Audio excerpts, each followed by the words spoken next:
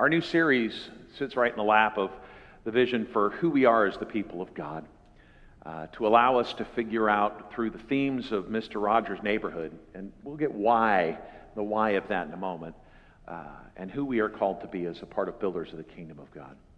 And we're coming to that, but you all know that I never preach in a vacuum and that I always come bearing the experiences of the world that surrounds us, and this has been such a week. With the images that come out of Maui, and particularly Lahaina, I know that many of you have stood on those places in Front Street that we now see that have been blessed by the beauty of creation there, that have seen God from those beaches. And to know the impact and the loss of life, we're up to about 90 human deaths there, but the loss of community, of homes, of culture, such a powerful impact within us. The more we are impacted by something, the more we're tempted to share our common story and the stories that touch us. I've not yet been to Hawaii, but I've always been blessed by my mentor pastors. And I've had a great relationship with the pastors that have always preceded me in the congregations that I've served. You've seen that with Reverend Nicole here, but the pastor that served before me in Simi Valley was approaching his retirement, Reverend Dr. Lou Fry. And he was great. And him and his wife, Mary, continued to participate in the life of our church until they moved into a retirement setting. They were just lovely, fantastic people, and they made Camille and I feel so welcome in Simi. The Lahaina UMC church that burnt down was Reverend Lou's first appointment. Lived in their parsonage. Both of their children were born in that community and in that church almost 60 years ago. And so, no matter how we come to the experience and the story of loss in the world that surrounds us, we'll carry a piece to the throne. And the world is a bit like the Phoenix experience. Fire, loss, death, life, newness. Again, the cycle that we see. And I just want to name two more things, and that's we pray for the Thompson family as Tim's son Andrew and his lovely bride Vanessa were married in this space yesterday in their new life together. And then what a gift to have Christine back in the midst of her journey. Our prayers with you. I'll say this on her behalf because I've been in this place before. She looks fantastic and she sounds great, but she is still on a healing journey. So be gentle with your physical greetings for her as she continues to greet. She might give you the kind of side hug or whatever the case might be as she continues to recover. But you had a song in your heart and a story to share with us, and we're grateful for it. Join me in a moment of prayer as we center ourselves. Holy and gracious God, in whom we live and move and have our being, we give you thanks for this day, for these people, and for this time. We ask that your Spirit move among us, that we might know truly that in this time, in this place, that you've shown up, that you work in us, that you help us to see our own value and the value of our neighbors, and that you help us to know who we are and whose we are in your grace and mercy. So shower us with your love. Shower us with your attentiveness. Help us to see you today. This we pray in Jesus' name. Amen. So part of the motivation for our It's a Beautiful Day in the Neighborhood series was to offer, as we come back into fall, a back-to-basics teaching about the fundamentals of our faith. To know something to who we are and who we are called and equipped to be. And you will see over the next weeks how Fred Rogers is going to serve as a lens to the work of the gospel and who we are equipped to be in the church. But this week, for so many, was back to school. We blessed backpacks last week. We dropped kids off at school. I know many of you posted really cute pictures of your kids saying, first day of 5th grade, ready to rock and roll. I feel sometimes that I get jaded. I should be able, Glenn, we need signs, man. First day of like 97th grade or whatever number of years of school we've been in, right? That kind of thing. It is so fun to celebrate with your families and your kids. I know me some back to school. My parents moved quite a bit, and I transitioned from school to school as I was growing up. And by the time I settled into my high school in Las Vegas, from which I graduated, that was the 7th new school for me. I was often the back-to-school kid, wondering if I would find friends, wondering what people would think of me or what I would think of them. All of the same nervous energy that your children and grandchildren have experienced in this last week or in the weeks to come. And so this morning, as we settle around a theme of sacred worth and identity and knowing who we are, it's rooted in that pattern.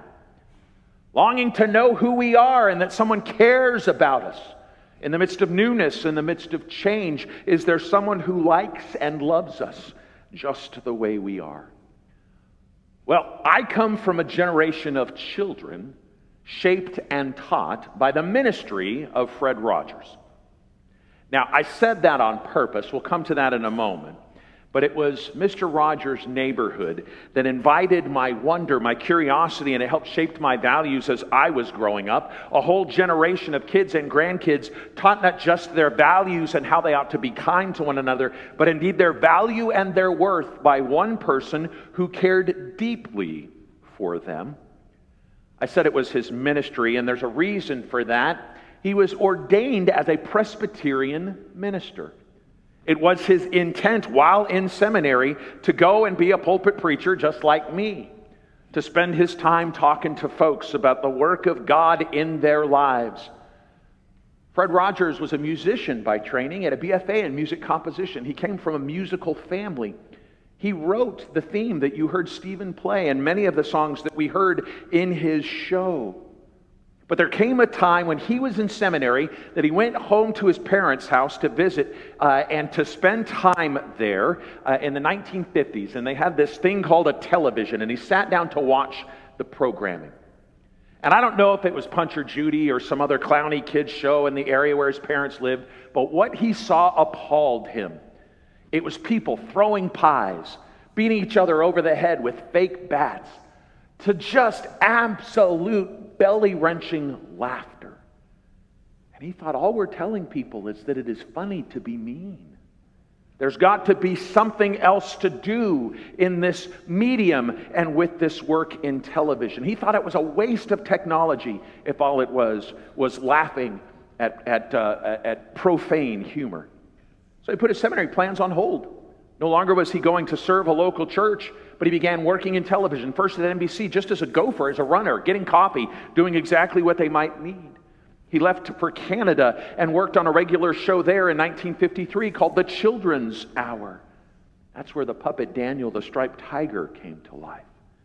And while working in that setting, he finished his seminary education part-time. He graduated and he was ordained to the ministry of television, particularly for children and families. He was going to use mass media as a means to speak the gospel truth.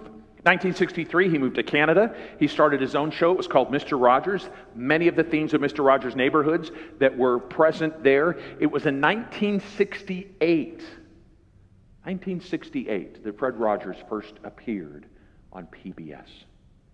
Some of you are old enough, not all of you, but some of you are old enough to remember the 1960s. To know of the assassination of President Kennedy in 63, the moon landing in 69, the assassination of Martin Luther King, all of the tumult of that time, all of the anxiety and reservations about whether or not we would get through this thing called life together. And in 1968, you heard a little piano refrain. It was the same one used then and 33 and a half years later at his last episode. It's a beautiful day in the neighborhood. A beautiful day for a neighbor. Would you be mine? Could you be mine? I've always wanted a neighbor just like you. I've always wanted to live in a neighborhood with you. So let's make the most of this beautiful day. He comes at a time of much chaos, much tumult, and he offers a hope and possibility that there might be something that we can say to each other about how we live, how we move, how we treat each other, how we might transform this world of ours. I share all of that context to say he found his mission field in a backwards way. He said, God's not calling me to be a local church pastor, to call a church together and to tell them how bad the world is and expect them to go and do the work to change it. No, he found a way through his creative energies to speak truth to millions of us. There's a power to that, and it's a reminder that your mission field may not be what you think it is. It may be your family, it may be your neighborhood, it may be your circle of influence, it may be where you work or those you spend regular time with. Those are the fields that God is sowing for you to be able to share a same message of sacred worth and identity. Because Mr. Rogers, at his core, every week spoke to the value of each person. What each one of us is worth.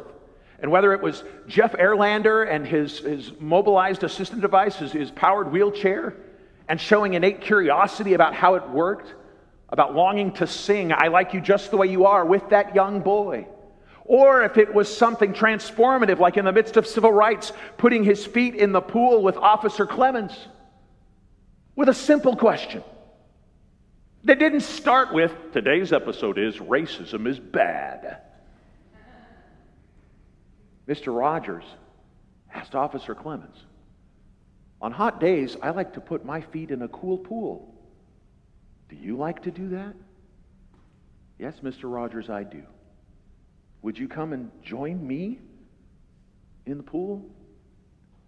This episode was filmed at a time of segregation and desegregation, when blacks in parts of our countries were not allowed to swim in white pools. And here was our champion for justice and truth and hope and the value of each saying, "I like you just the way you are. I love you. I like a little cool pool on my hot feet. How about you?" He sees the value of each and speaks into the possibility that we could be liked where we are. One of his most famous quotes is this: "You have made this day a special day by just being you. There's no person in the whole world like you, and I like you just the way you are." Now, there has been social criticism about the idea that with Fred Rogers starts this participation ribbon model of how we rear our children. Everybody is okay. Everybody is loved. Everybody gets to participate. You are a champion in your own way. And that is such a gross oversimplification of the gospel and your worth and what Fred saw in each. I like you just the way you are. Just the way you are. And so with that spirit, we lean into the Word of God today. Our reading this morning comes from the Gospel of Matthew. It's short. It fits on one slide. But in the 10th chapter of Matthew, it tells us an image about our sacred worth to God. And it reads in this way: "Are not 2 sparrows sold for a penny? Yet not one of them will fall to the ground outside of your Father's care. And even the hairs on your head are counted and numbered. So don't be afraid. You are worth more than many sparrows." The Word of God for the people of God. Thanks be to God. I know there are math teachers in the room. I know there are mathematicians. I don't want you to do the math and say, "How many is many sparrows?" Because if you get 2 sparrows for a penny, how many sparrows do I have to put together to describe how much I'm worth? This is sacred math, not sparrow math. Set that aside. The analogy of the counting of hairs on the head and knowing who deeply you are. My brother Pete, we can count the hairs. Now that said, God knows your complexity and your story. Whether you look like Pete or you look like Tevye, God knows you and knows who you are. I know me some hair right now. I am so done with it. Today is our closing, by the way. Thanks be to God. I'll talk about Tevye in a second. God knows your sacred worth, your sacred value. Jesus uses 2 simple analogies. He probably just saw a sparrow flying by and said, God knows the story of that sparrow. If it were to fall to the ground today, God would know and God would care. It's passing matters to God. How much more do you matter to God? A God who knows every last bit of you and how you are stitched together. A God who knows your holiness and your brokenness, your good times, your bad times, your joy and your sorrow. That God knows you and loves you more than that sparrow. Preaching doesn't happen in a vacuum. I have to imagine the impact of a week like this on the very heart of God. It weighs heavy on me to know the wildlife and the people, the terror and the fear of what happened in Maui. To know that there were people, when cell phones went out, didn't receive word that the fire was coming, and they opened their doors to see it there and had no choice but to run from their home and to run into the ocean that they had always known and lived by. To know that the people who are impacted are the wealthy, are the resort communities, but it's also people who live in simple homes who serve us in those places, who are equally displaced anxious and worried. If God knows when sparrows fall, God grieves for Hawaii right now. If you're looking for an immediate way to help, umc.org/give is a way to give to UMCOR to help with financial resources. And more will be clear because they are a part of our annual conference about ways in which we can help in a practical way now.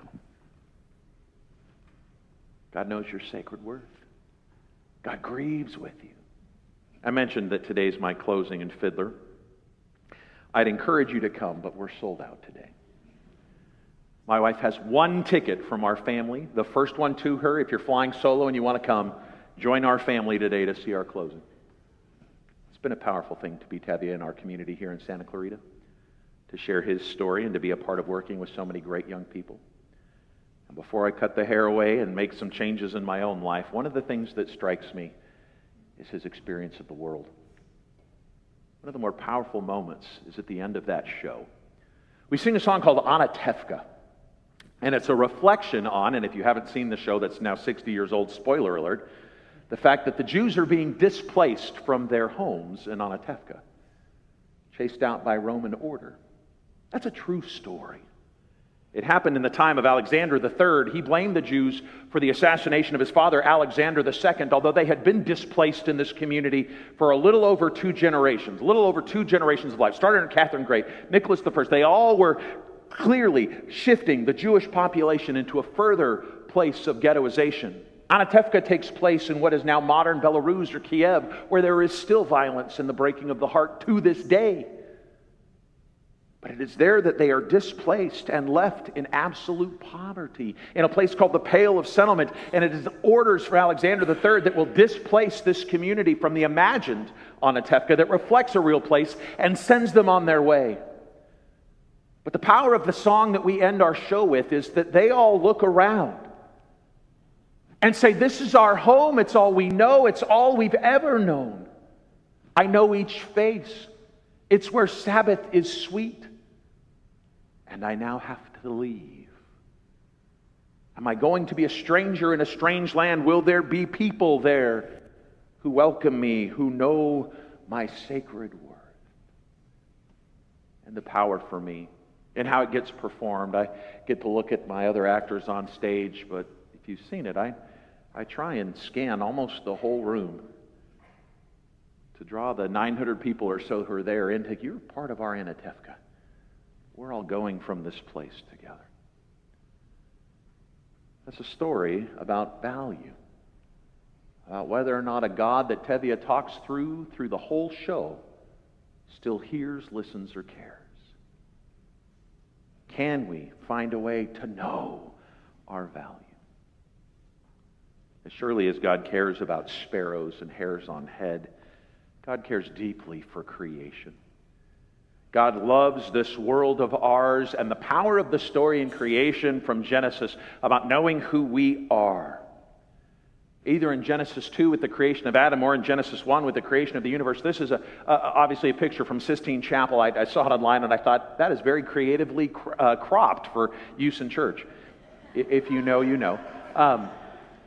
The creation story in Adam is a powerful and intimate understanding. It is a hares and sparrows kind of story. God builds with clay. God breathes life, and Adam is formed. But what has happened just before that in the first chapter of Genesis is a God who creates order in the universe. He makes the heavens and a light in the heaven. He makes day and night. He makes skies and water and land therein. And in the last 3 days, he begins to populate that space.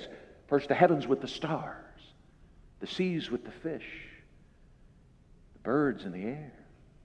And then upon land, God makes every kind of animal, and the last creature formed is humanity. Men and women created in God's image. And it is then and only then that God looks around and says, this is very good. It is a sacred blessing to be a part of God's creation. We are all creatures of a common Creator. We are all set in our intended place. And it is there that we have value. It starts there. It ends there. We are loved because we bear the image of God. The Latin phrase for that is imago Dei. We bear imago Dei in our lives, in our hearts, in our spirits, in our stories. The last time I really dove into that idea, I looked a little bit like this. In 2011, I spoke at a national youth conference up in Sacramento. About 1,400 Methodist kids gathered to celebrate God and to praise together. And I wanted to work with the idea of the image of God. And so for the whole year leading up to it, I shaved myself. I looked a little bit like Pete. And then I looked like this, and even more unkempt than Tevye is. And I lived role-playing as a homeless person outside the same convention center they were in for 2 days before I even got introduced to speak. I got thrown out of the event before I was supposed to speak, coming in, smelling, carrying my backpack, mumbling to myself. I got tossed out. And then the announcer said, our keynote speaker this afternoon is the pastor from the Methodist Church in Simi Valley. Please welcome Reverend Andy Maddock. And out I walked, looking like nothing they would expect. And the heart of the poem that I created for them and the heart of the sermon that we laid that day was, I am worthy of God's love even if I look like this. But more than that, you are worthy of God's love even if you look like that. Every time you look in the mirror and see imperfections that cannot be covered by makeup, that cannot be combed out, all the parts and the pieces that you hide because you are ashamed or embarrassed that you don't like about yourself, no matter what you carry out into the world, you bear imago Dei, the image of God. And therefore God loves you, knows your hairs, knows how many sparrows you are truly worth. And if we can do the hard work of looking at ourselves and knowing our value, it provides us the opportunity, as Mr. Rogers did, to begin to see the unknown other the same way. Because while he occasionally had children and families in his studios, the work of Mr. Rogers' neighborhood was for him to look into a camera and to know that as he sees his own reflection in the glass, he's in fact talking to hundreds of us, thousands of us, millions of us. And he loves us even though he doesn't know us directly. He can say with authenticity, I like you just the way you are. And we can hear that and believe. I love the decorations in our new space. My bike has never looked better. I may have to keep the flowers in that regard, but I want to call your attention to the backdrop. You might have to come up after worship and get a closer look at it to see the detail. It's the landscape, the pastoral view that we get coming over the hills into our valley here of the Santa Clarita Valley. And then there's playgrounds from Newhall and Magic Mountain rides and small groups from our church and youth and our praise band and our presence out at Relay for Life and young children holding one another. From afar, it looks like a jumbled mess. But when you are invited into it, it's an opportunity for us to see ourselves and perhaps some of the lens of how we might see our community and the things that we value there. When we talk about it being a beautiful day in our neighborhood, it's because overlaid over everything we ever see is how God sees us at work in the community and who we are called and equipped to be. And that's what Mr. Rogers did every week. Changed his shoes. Changed into a sweater that his mom had knit for him.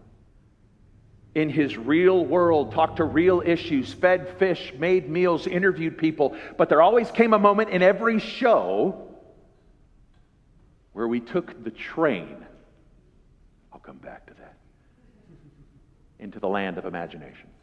Now that's how I introduced it at the first service. My wife is the Mr. Rogers savant in our family. She has a Mr. Rogers bobblehead. She could talk for hours on end about the man. I take everything that I've learned from her to share with you on my first sermon here. I got down after the first service, after my sermon. There was no congratulations, no pat on the back, no word of God for the people of God. Thanks be to from her. No, on her notes was written, it's a trolley, not a train.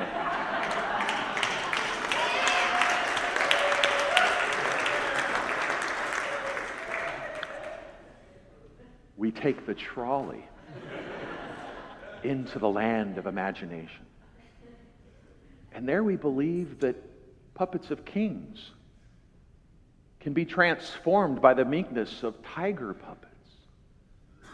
that we can see stories of cranky neighbors and be transformed by them. But the trolley always comes back, and in the same way, we move into the experience of how our valley surrounds us this beautiful day. We might go there, but we always come back, and Mr. Rogers ended with the opportunity for us to be reminded of who we are and to go and be and do better, to be kind, to show love. And so too, that's our work, church, to make space to grow into the kingdom of God, to realize that we come here, we are reminded of our work as a part of the body of Christ, that we bear the very image of God, but we are equipped to go and to be the church out in the world that surrounds us. In powerful ways, yes. In serving the hungry, the broken, the confused, absolutely. But in the mundane, in the simple. To find the spiritual equivalent in your life for the people you know, to say, I like my feet in a cool pool on a hot day. How about you? Come and be. Go and do. Let's pray, church.